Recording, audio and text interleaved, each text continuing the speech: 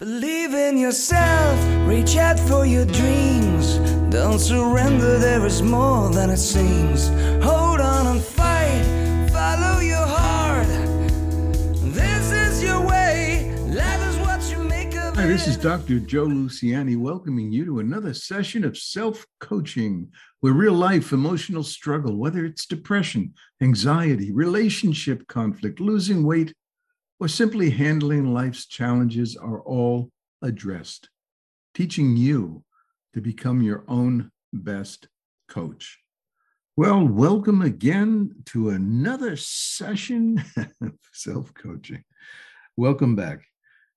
I've been a little, I'm just trying to realize that a lot of my podcasts seem to kind of gravitate around certain themes and certain concepts. And certainly one of the more typical concepts that you'll hear, especially if you've been listening to my podcasts, is the concept of self-trust. Now, self-trust is the basis of true mental health. It is the absence of self-trust that drives everything, and we'll put that in quotes, everything neurotic. So when we lack self-trust, we rely on various other strategies to protect ourselves from life's challenges. Because again, without trust, you're vulnerable. You're in a world where you feel, doubts and fears, negatives. So, and let's call it a self-trust muscle. It's easier to visualize it that way. So if you're and I say your self-trust muscle, I mean, everyone has a self-trust muscle. It's like everyone has a bicep. We have a self-trust muscle. Trust me on this. And the real question is whether or not your self-trust muscle is in fact muscular or whether it's atrophied. So it's not whether you possess the capacity, the potential for self-trust. It's whether or not it has become atrophied and neglected to the point where it doesn't serve you. So how do we fortify? How do we get that self-trust B12 shot? How can we begin to trust ourselves to handle life more effectively, less neurotically, with less worry, with less dread? Well, I guess it's one of my many favorite Zen adages. And the adage is, if you meet the Buddha on the road, kill him. Now, I know it sounds rather gruesome and, no one wants to go around killing the old Buddha. I mean, it just seems like that's a cruel thing to do, right? But from a psychological perspective, you need to understand this. So if you're walking along a mountain path, and there in the distance comes the Buddha, and the Buddha represents enlightenment, right? And you get closer to the Buddha, now you have a choice. You can either kill the Buddha or accept the Buddha that's walking toward you. The reason you are instructed to kill the Buddha is because any enlightenment that comes from the outside, any enlightenment that doesn't come from within you, is a false Buddha. These are the false Buddhas of our life: power, money, status. Now, these are all the false Buddhas that attract us, and we think that's where our meaning is going to be. Once we have that, then we'll have everything.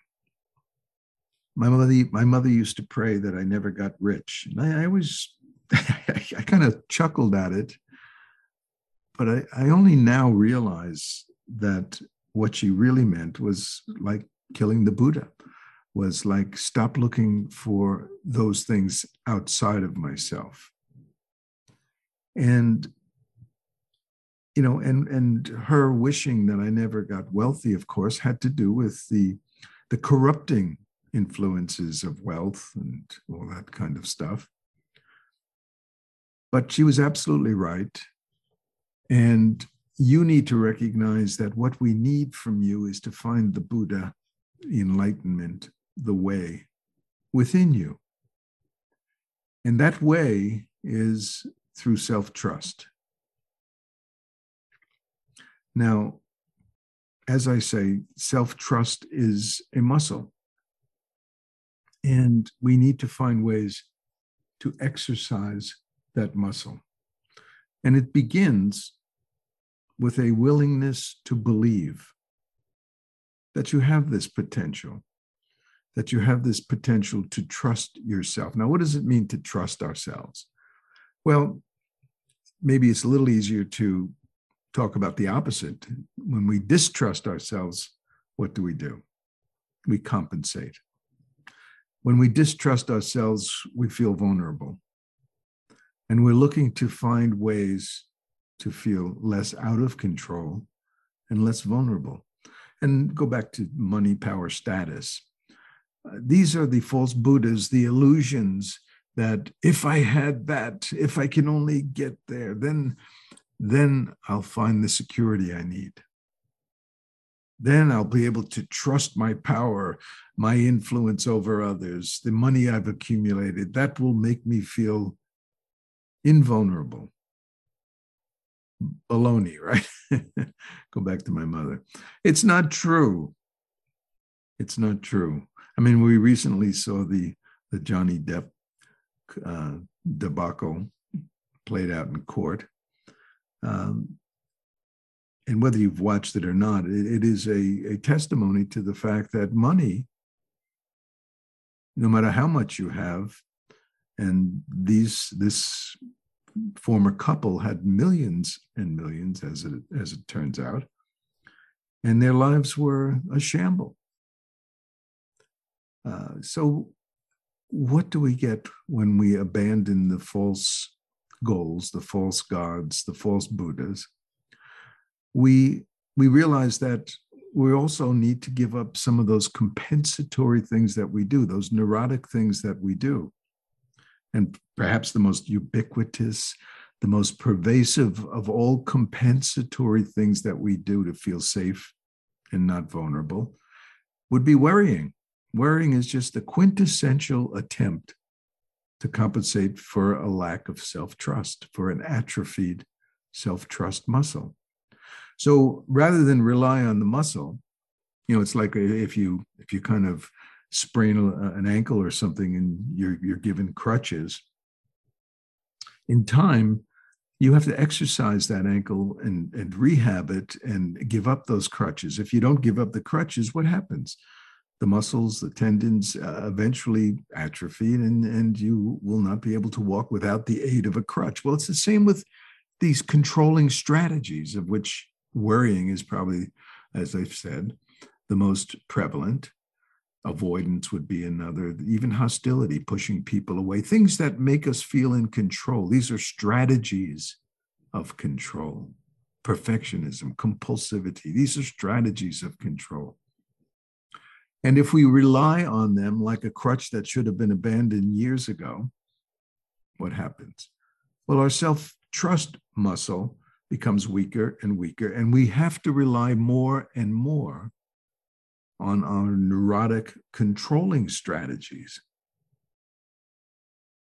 So rather than building ourselves up, we're really weakening ourselves. And like I said, it's a willingness to believe. So you begin with the premise that you really could trust yourself to handle life without worrying about what's coming around the corner before it comes, without hiding into your turtle shell and avoiding life. It may be as simple as, I don't want to go up and talk to my neighbor. I'm afraid what he or she might say. Well, maybe it's just a matter of walking out the door and kind of making something happen and realizing that you can handle it, that it's insecurity that says no. It's insecurity that says, I can't. And it's insecurity that says, what if? So as you begin to challenge some of the reflexive aspects of insecurity, your reflexive knee-jerk ways of avoiding trusting yourself, by pulling further and further away from trust and more reliant on trying to control life through various controlling strategies, what you do is you're building a life of glass, a life that can shatter. And the reason it can shatter, because look at the foundation. It's not built on self-trust. It's like a house of cards. It's built on your compensatory strategies working for you. Think of it as a juggle. You have all these controlling strategies: worry, control, perfectionism, compulsivity, and you juggle. As long as they're working, you feel life goes on. You're feeling relatively in control. Things are good. You just bought a new Jaguar. Everything's great. Until the controlling juggle falters. And as those controlling strategies come crashing down, you're left vulnerable. The thing you've been trying most to avoid. So it is imperative that to really be fearless, if you will, in life, is to be reliant on you, your trust muscle. Because with self-trust, you may not know how you're going to handle the challenges of tomorrow, but be reasonable about it. How many challenges have you handled to date? Hundreds, thousands. You've gotten through one way or another, but you are a survival machine. Whether you can accept that and embrace it or not, your survival instincts are there. You don't have to worry, what will I do if? Well, if comes along and says, I'm going to, you will react, whatever it is and whatever comes along your way that threatens you. In any given moment, your instincts are there. Your intuition is there. Your learning is there. And in that moment, it comes to the fore. But the neurotic person, the insecure person, doesn't trust that. Of course not. They trust their compensatory strategies of control. So rather than saying, when a challenge confronts me, I'll handle it, the insecure person says, well, but what if, and what if, and what if, and what if? So the insecure person is trying to figure it all out, to anticipate. They want to know what's coming around that corner before it comes around the corner. It's reading tea leaves. It's being prepared. It's doing everything you can to handle life, with one exception, without really handling it from a place of self-trust. So building your self-trust muscle, where do we begin? If you've been excessively reliant on trying to control life, if you're a worrywart first class and you've done nothing but worry, then it's, that, by the way, just an aside, that there was a survey in London, and they wanted to know how much of our lives are consumed with worrying. And this is astounding. The average lifespan of a 65-year-old person, 4 years, 11 months of your life spent worrying or having worry thoughts. 4 years of your life. Can you imagine that? You probably can't. You probably don't think that your worrying is such a big deal. But look at how it erodes. Look at how much time is wasted worrying. The reason we worry incessantly and neurotically, because there is a good kind of worrying. If the Cat 5 hurricane is coming and you're a little worried that the limb that's right over your house that's old and kind of corrupted will fall. That's anticipating, but there is definite connection to reality. It's proportionate, it's rational. So there is some good, and I'm using the term loosely, some good worrying, but most worrying is of the neurotic sort. That's where it's disproportionate, irrational. But if the tree falls down and my house caves in and I'm caught in the debris and I can't get out and no one hears me, well, that's the insecurity-driven, disproportionate, irrational aspect of trying to control life. Now, your worry thoughts maybe aren't that hysterical. I understand that. But every time you concede to worry instead of handling life, what you're doing is you're reinforcing the worry habit vis-a-vis insecurity, and thereby insecurity grows as a muscle at the expense of self-trust. Self-trust is the answer to a life that is less contaminated, less stressed, and more productive, a healthier life. So how do you become more self-trusting? Well, maybe you can't even imagine it, but I want you to try. Let's try to develop what we might call a trust persona. All right? So imagine what you would be like if you could trust yourself. Now, maybe this is a bridge too far. Maybe this will make it easier. Think of someone you know who you would say is really a secure, self-trusting person, someone that handles life, someone that handles challenges. All right, take a minute, find someone that you know that does that. Or it could be a character in a movie, or it could be someone that you don't know, but someone you admire from TV, whatever. But find someone who you can feel represents what you feel is a trusting, rather courageous, healthy human being. And what you do is you put yourself in various positions where when you're challenged, ask yourself, it's a simple exercise. What would so-and-so do in this situation? Now, if so-and-so, this trusting persona that you're talking about, if so-and-so would do ABC, and you say, I never thought of that. I would never do ABC because I'm too frightened and blah, blah, blah, blah, blah. But if you see what the trusting person would do, and that's the ABC, whatever it is they might do, and it at least gives you a hint that here you are, and here would be the way of a trusting person, of a self-trusting person. So it puts you in a position of choice. You can at least realize it rather than being unconscious of what you could be doing. So the self-trusting person, instead of worrying, might go next door, knock on the neighbor's door and introduce themselves and say, hi, how do you do? As opposed to being in your house saying, I'm afraid what the neighbor may think of me. Silly example, but nevertheless, a trust persona can help you ferret out what a more healthy approach might be, because maybe you can't relate it to yourself right now because all you've known is control, control, control. So develop a trust persona. And every time you conjure up that image of that person, the mere fact that you're putting yourself in a position to try to say, now, what does that person do different than what I do? And how do they, and what, and why, where, and you'll start to get a sense of that in you, which needs to be awakened. My whole theory of self-coaching is based on the fact that we have gravitated away from self-trust. Because of the vulnerabilities of our life, we've developed controlling strategies. So the self-trust muscle in time does atrophy if our need to control life accelerates.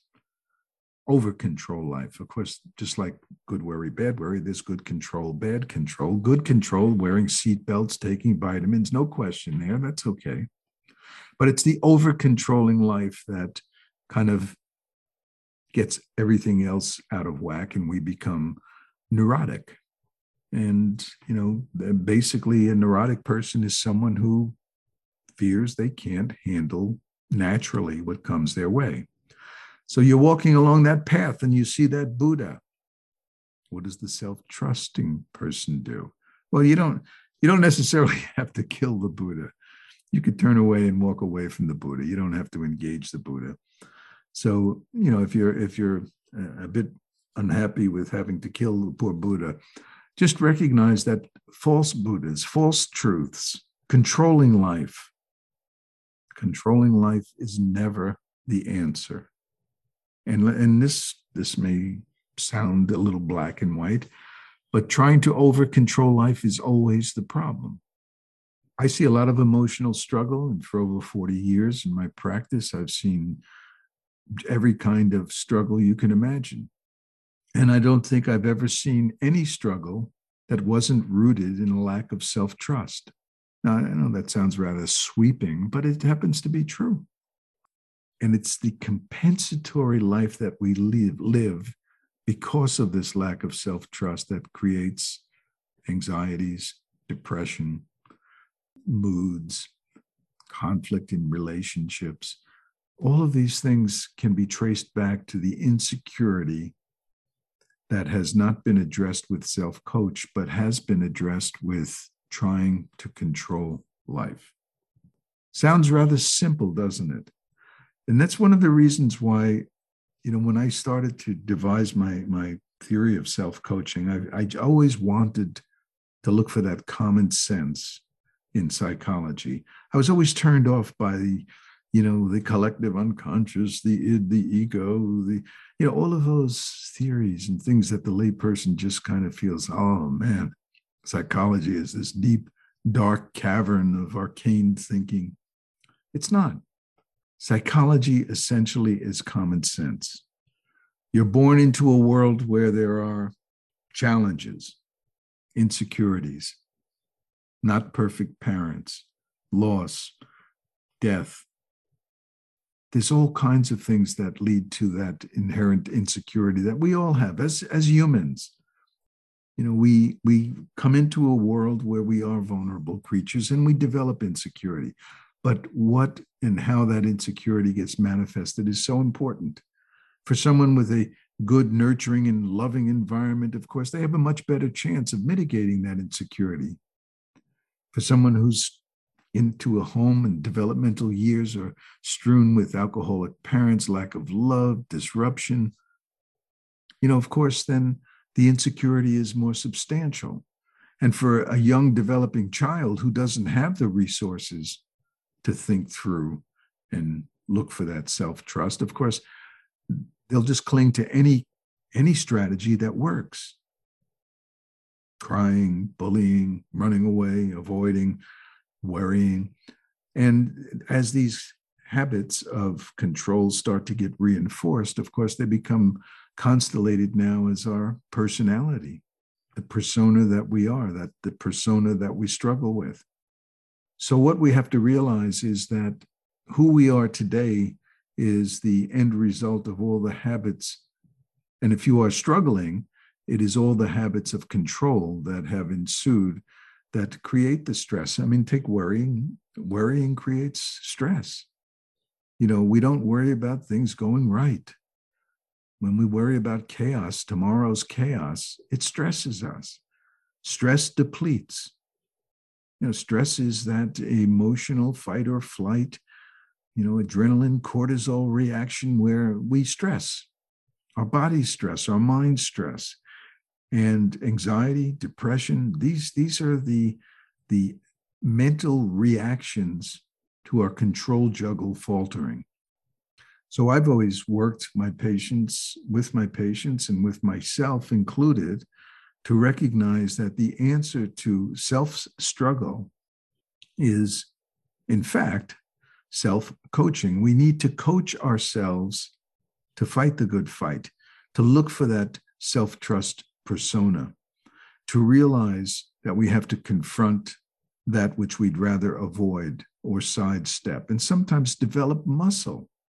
Do those things, the small things at first, do the things that you'd rather avoid. But by all means, give up the false hopes, the false gods, the false Buddhas. Stop looking outside of yourself for what you need.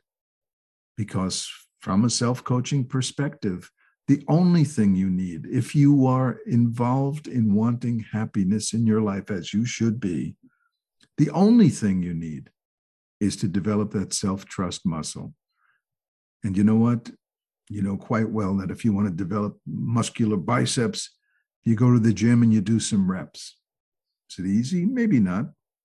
But if you keep doing it, and if you persevere, what happens? The muscle grows. Self-trust is the same way. You can't expect one thought, one victory to make a change in your entire life. Do this every day. Work on trusting yourself, believing in yourself.